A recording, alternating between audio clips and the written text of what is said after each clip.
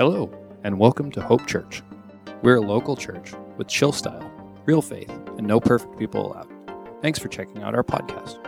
This is a message from our Soquel location in the Santa Cruz, California area. We hope this message is encouraging. If you live near either of our locations, we'd love to have you join us for one of our many Sunday services. Well, it is, I say wonderful being with you, and that's not a overstatement of anything. Hope Church is the church in town. When I think of like churches that are on mission and that I respect, and I say this without any exaggeration, and truly love Danny and what I know of everything that's going on here. It's a thrill and joy and honor to be with you here today. And a couple things about like when I first getting to know Danny, our names are the same. So you have double Danny names. We have daughters that were in the same dance company, so we'd see them dancing at the various performances and rehearsals. We both owned 66 Mustang. I should say I still own mine, but mine caught on fire recently, and that's a whole other story, but Danny still has his. And we're both drummers, so we've had a lot of things in common that way. And then most importantly was our faith in Jesus, and that we both were church planters. We started Vintage Faith Church 16 years ago, and so a lot in common, and it's a total joy to be here, and I'm just thrilled. And so I hope this morning is encouraging to you. Now, what I'm going to talk about, we're in a series called Why I Still Believe. And what I'm going to do this morning is to be saying two statements about why I believe, and then I'm going to walk those through with some scripture and some reasons. So I'm going to now state two things about why I still believe. Now, number one is I still believe because the Bible itself, like this Bible, encourages us to question, examine, and test the teaching and truths of Christianity, and they always prove reliable. I'm going to focus mainly on that one in the time that we have here. But again, a reason that I believe, the first one, is the Bible itself encourages us to question, examine, and test the teaching and truths of Christianity, and they always prove reliable. And the second reason why I believe is that following Jesus changes my life in ways that I don't believe could happen by human effort or by coincidence. So I'll be walking through those two reasons why I believe and focus mainly on the first one. So to start out, I want to just bring up, if you notice actually in those two things, the first one is more about thinking and the mind for reasons to believe. And the second is more about experiences and emotions. And if you look at Jesus and when he spoke about the greatest commands, and in Matthew chapter 22, verse 37 and 38, you'll actually see that he breaks things down a little bit about how do we even love God. And he says, Jesus said to him, "You shall love the Lord your God with all of your heart and all your soul," and that's pretty much our emotions. And the second is with all of your mind. So there's thinking involved. So loving God involves our heart and our emotions, and it involves our minds too. So, and then it says, this is the first and greatest commandment. So, you'll see what I'm going to talk about. Again, two parts. Believing with our minds, and then our emotions. So the first thing I want to do is share a little bit. It's a little bit about my background, because whenever you have somebody speaking, if you don't know the person, where we come from does impact our lives and what we're doing. And I was not raised a Christian. I was in Paramus, New Jersey. It's like right near New York City, so it was like a subculture into itself. If anybody knows like The Sopranos, or my parents were very much like the Seinfeld parents. If anybody knows the TV show Seinfeld, like that's not an exaggeration. That was kind of the world that I grew up in. But I wasn't raised a Christian, and at one point, somebody gave me a Bible. And I was a junior higher, I believe, at the time, and I was given this Bible. and it looked like a kind of a regular sort of Bible. It was black, and it had gold, edges on it. And I didn't know, they didn't say like, here's what you do with it, or here's how to read it. I didn't know anything about it. So I remember like cracking it open and feeling the pages sort of separate. And what occurred was I saw, bits and pieces of it. And there was a red dragon in the book of Revelation, because everybody wants to jump to Revelation, because I knew like Antichrist and stuff was there from seeing The Omen, the movie and stuff. So I looked up, like there's a red dragon. I remember seeing demons. There was like, not seeing demons, but seeing demons in the scriptures. I then was reading about like, there's epic battles in there, and it was very confusing to me. And so I couldn't really understand it. And I remember this so well. I'm like, where do I put this Bible?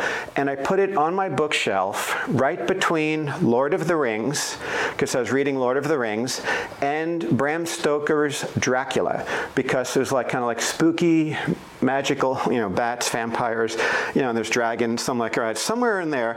I thought the Bible was sort of, some sort of fantasy book. There's all different religions, and I put it there. So I left it there.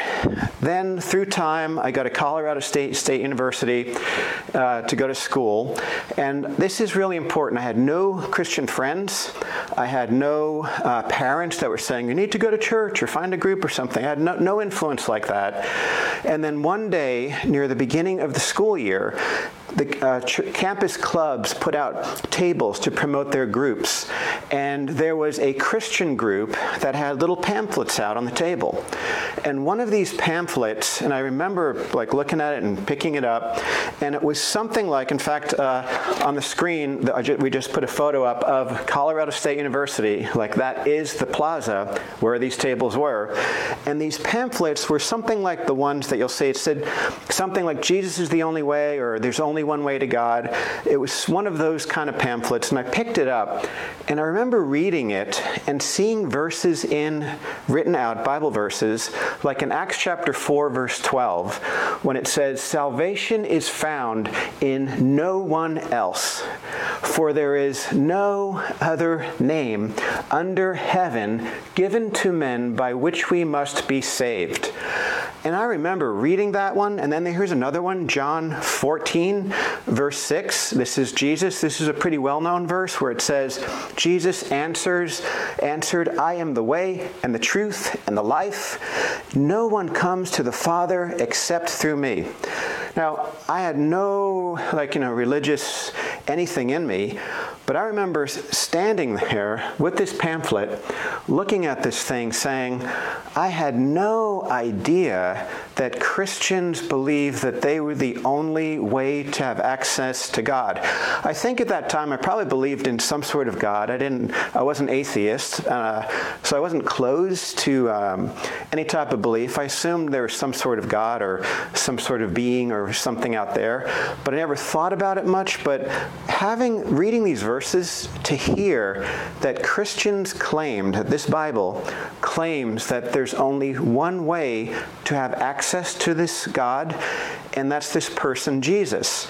Now, I don't know why, but I could not shake that.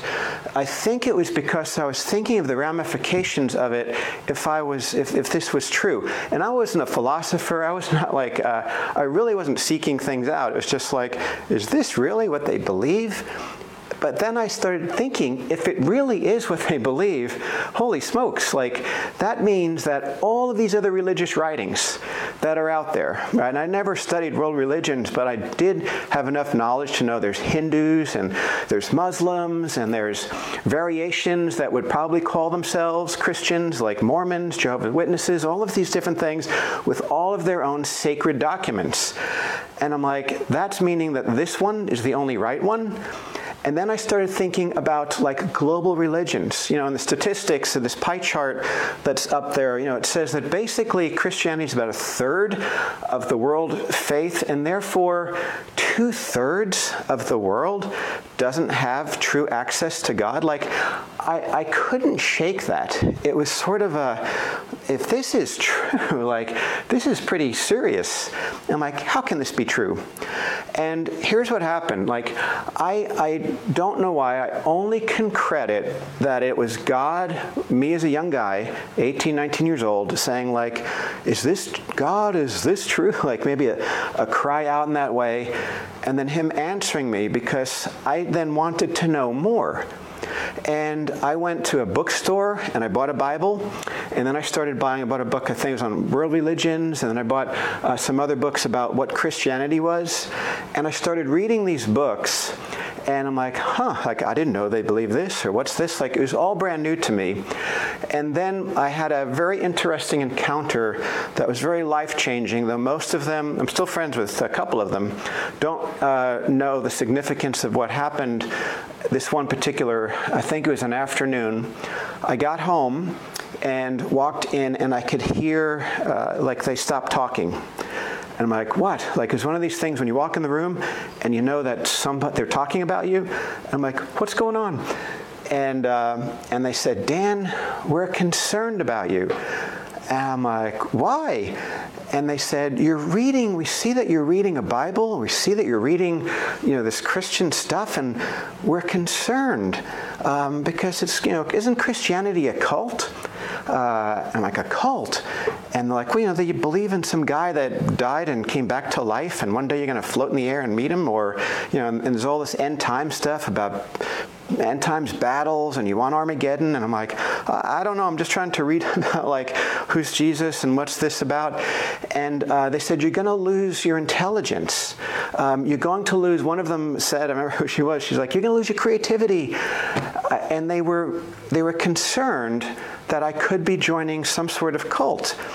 And if you're a Christian here, like, never forget how really amazingly strange the things that we believe are.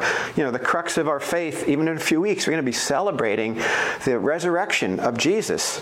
We believe, I'd die for this, that Jesus, because I believe it, that he died and he came back to life. Right there, that's a very significant, very strange thing to believe. But we believe it's true. But I was then asked by my friends, we're worried about you. That didn't leave me. And I'm like, man, how do I know I'm not joining a cult? How do I know this is true? How do I know this is what to believe or not? And my adventure then continued, because then I'm like, I better really look into this. I don't want to join no cult. I don't want to lose my creativity or become homogeneous or something. Like, these are the things they're saying. So I was in a band at the time, and after we graduated Colorado State University, we moved to London, England, and I was playing in a punk band there. We were playing rockabilly and punk music, and I was reading my Bible. And I'm going to make a long story short and just say, by chance, but I don't think it was chance. I think it could have been coincidence. I believe God was behind this, because there's good reasons to believe this. But I walked by a tiny little chapel in downtown London, and they said Bible study today. It was a lunch meeting, and I'm like, all right, I got a little Bible, and I was walking by. I'm like, let me peek in, and I opened up the wooden door. I've gone back there since, and walked into this little tiny church, and there was 3 elderly people sitting in a little circle. And I remember when I looked in, and I'm like, oh no, and I wanted to just say like, oops, wrong room, and just leave, because I wasn't expecting, 3 elderly people in this kind of awkward space. But the one guy, and his picture's now going to be up on the screen, was named Stuart Allen. He was 82 years old. And he looked up at me with a twinkle in his eye, and he's like, here for the study. And if he didn't say that, I would have bolted. I would have been saying, oops, wrong room. But because he said it so nicely, I'm like, okay. And I sat down. And then the reason the Ovaltine's up there is he offered me Ovaltine, like, here, have this. I'm like, what is it? He's like, Ovaltine. And I'm like, okay. And I drank it really fast because I was nervous. And then he pours me a second cup. And then I drank that one fast too because I was nervous. And he was looking at his friend smiling.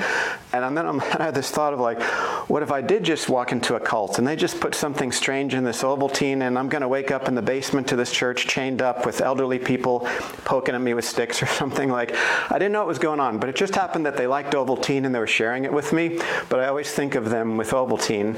But what he did was he ended up, he didn't judge me for the way I looked. I mean, my hair was 3 times higher, and I was wearing, skulls and all kinds of stuff. And he never judged me for the way I looked. And here's something he did. he taught me it was good to ask questions. And I was reflecting back on my friends saying, like, you're a cult, you're going to get brainwashed. I'm like, wait a minute, this guy's telling me it's good to ask questions. And in this specific little church, they actually called themselves, like, they were Bereans. I'm like, what's a Berean? And when you look at, in Acts chapter 17, verse 11, this was a verse that they used a lot in this church.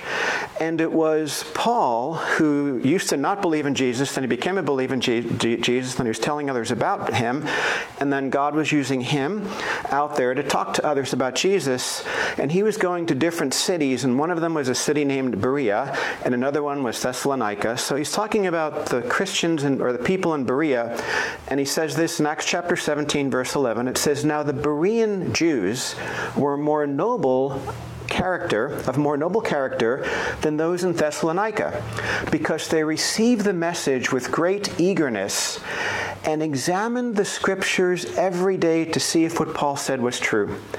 Now, think of this. Like, this is saying in the scriptures themselves, testing to see if what the teaching was true was actually seen as a noble thing. Question asking was encouraged, right? So, and it wasn't just there. You'll see this in 2 Peter chapter 1, verse 21, verses 20 and 21. "Above all, you must understand that no prophecy of Scripture came about by the prophet's own interpretation of things. For prophecy never had its origin in human will, but prophets, though human, spoke from God as they were carried along by the Holy Spirit." And if you do a study, you'll find out that the Bible claims that the Holy Spirit used human beings to write down what we have here. That's what this is talking about. But then, again, what we see in 1 Thessalonians, in another place, in chapter 5, verse 20 and 21, it says about these prophecies, and you can look at the prophetic words that were being written down in Scripture at the time, "Do not treat prophecies with contempt, but test them all." So here you go again. Christianity is saying, test it. See if it's true. In fact, in other parts of the Bible, it says if a prophecy is made and it doesn't come true, that's then not from God. Don't listen to that prophet. Because if prophecy is being made, then it should be coming true, right? And it says test it. So I remember reading this and being encouraged because, if Christianity was a cult, it would never say test it, because cults normally say don't question things and don't read outside literature. And then I started learning everything about Christianity, saying if something is true, there's no reason then to compare it to other world faiths or compare it to anything or have it ever put it to the test, because it even says put it to the test and you will see that it is truth. And I remember this, and again, you could spend messages just on what I'm about to say now, but I end up going through a deep dive into look at how do I trust this? You have all of these other things that are claiming to be from God. How do I know this is the true one? And I'm just going to give you a list. And there's lots of other types of books and resources to really read these through. But I'm like, all right, if this is really from God and it's saying test it, I want to look at reasons why we can believe it's true. And I learned that the Bible itself, it lines up with archaeological evidence. And I can just tell you that there's been so much criticism to say, like, look, of course it's not the Word of God. You can disprove it, but here, and they used to say, well, there was no record of Caiaphas. He was a high priest at the time of Jesus, so he didn't exist. It was just made up. Certainly in 1990, they found record that Caiaphas existed. For years, they're saying Pontius Pilate was such a major figure in the New Testament story of Jesus, and they would be saying, there's no Pontius Pilate. You see, it's fake. And then what did they do? 1961, up in a place called Caesarea in contemporary Israel, they uncovered something that had the name of Pontius Pilate in it. What you'll see is that the evidence, there are things yet they haven't discovered, but what you'll see is there's nothing to then disprove it. I'm like, all right, there's evidence to give credibility to this, because there's many other documents in religious faith that talk about places and people, and there's never any record, but you'll always see that eventually the scriptures show that that there's records of these things being historical. Also, we learn, like the Bible, when you look into this, it hasn't been changed much from the originals.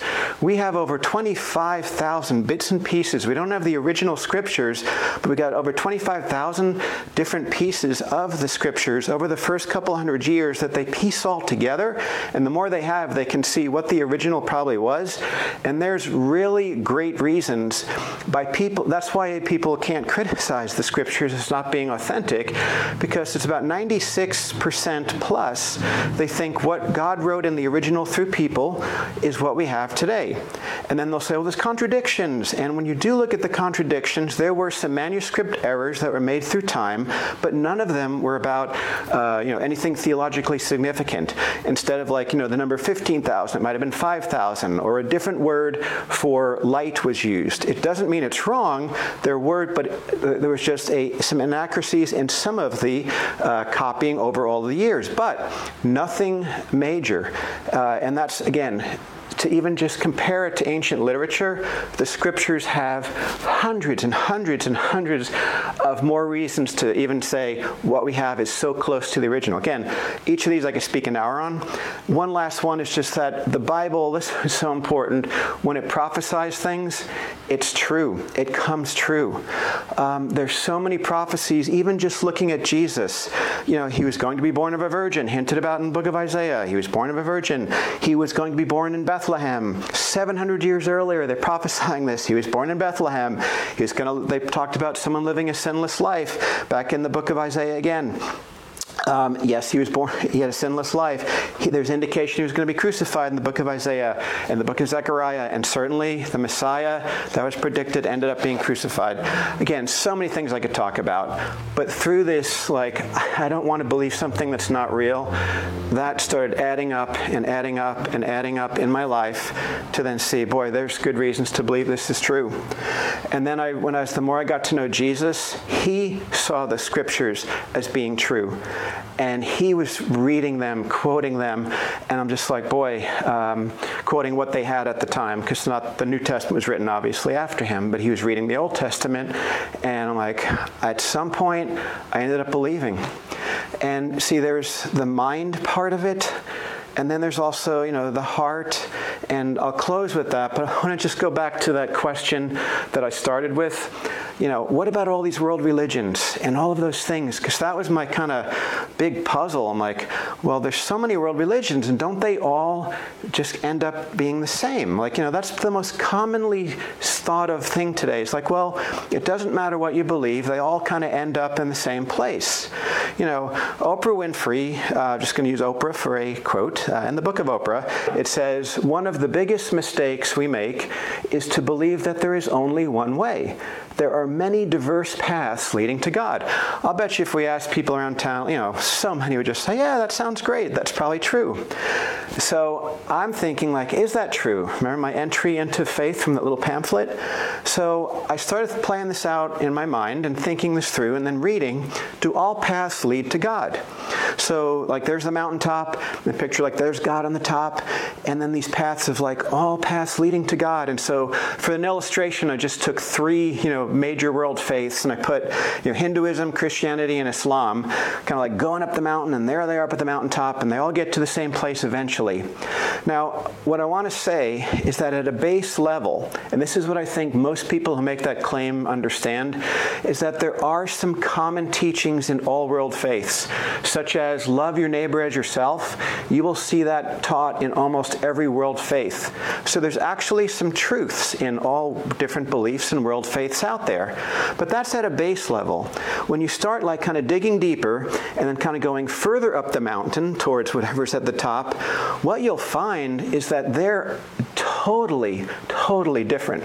They absolutely contradict each other. They're so far different.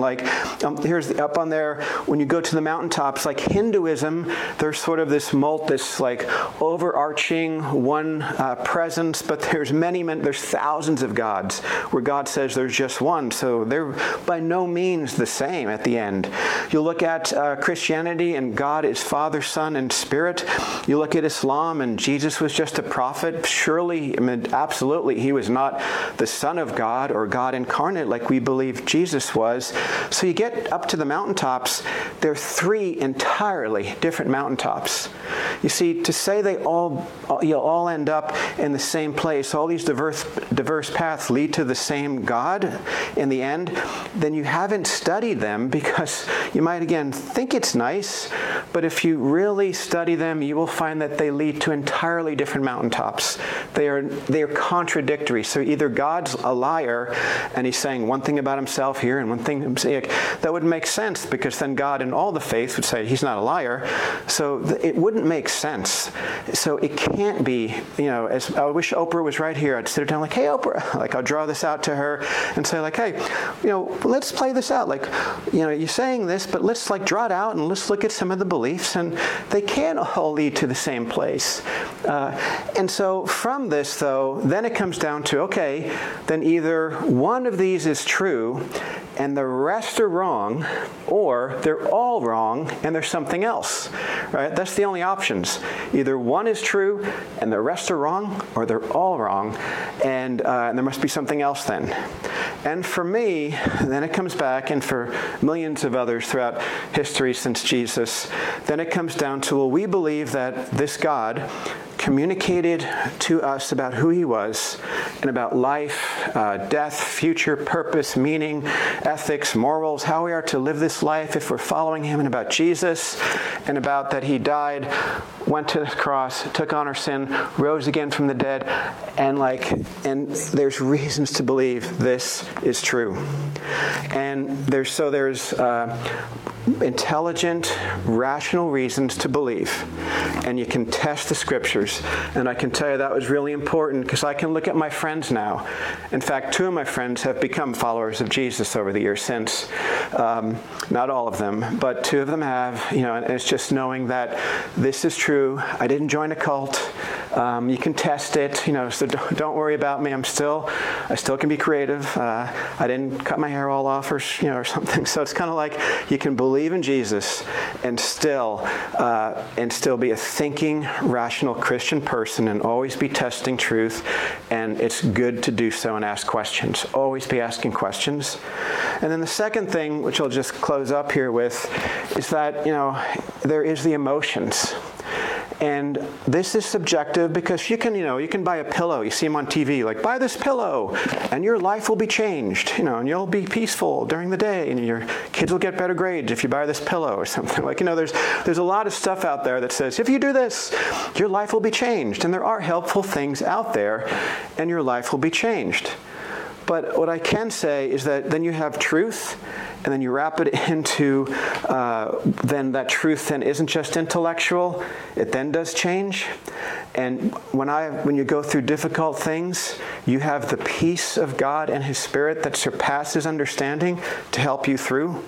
You see God, when you're praying, intervening in things in such ways that sometimes you can say it could be coincidence, but boy, coincidence after coincidence after coincidence, and you're seeing God respond, and then answering in prayers, and then maybe sometimes he doesn't answer a prayer, and then later on, like at first you go like, why? And then later on you go like, that's why, thank you. You see these things about God interacting with us on a regular basis.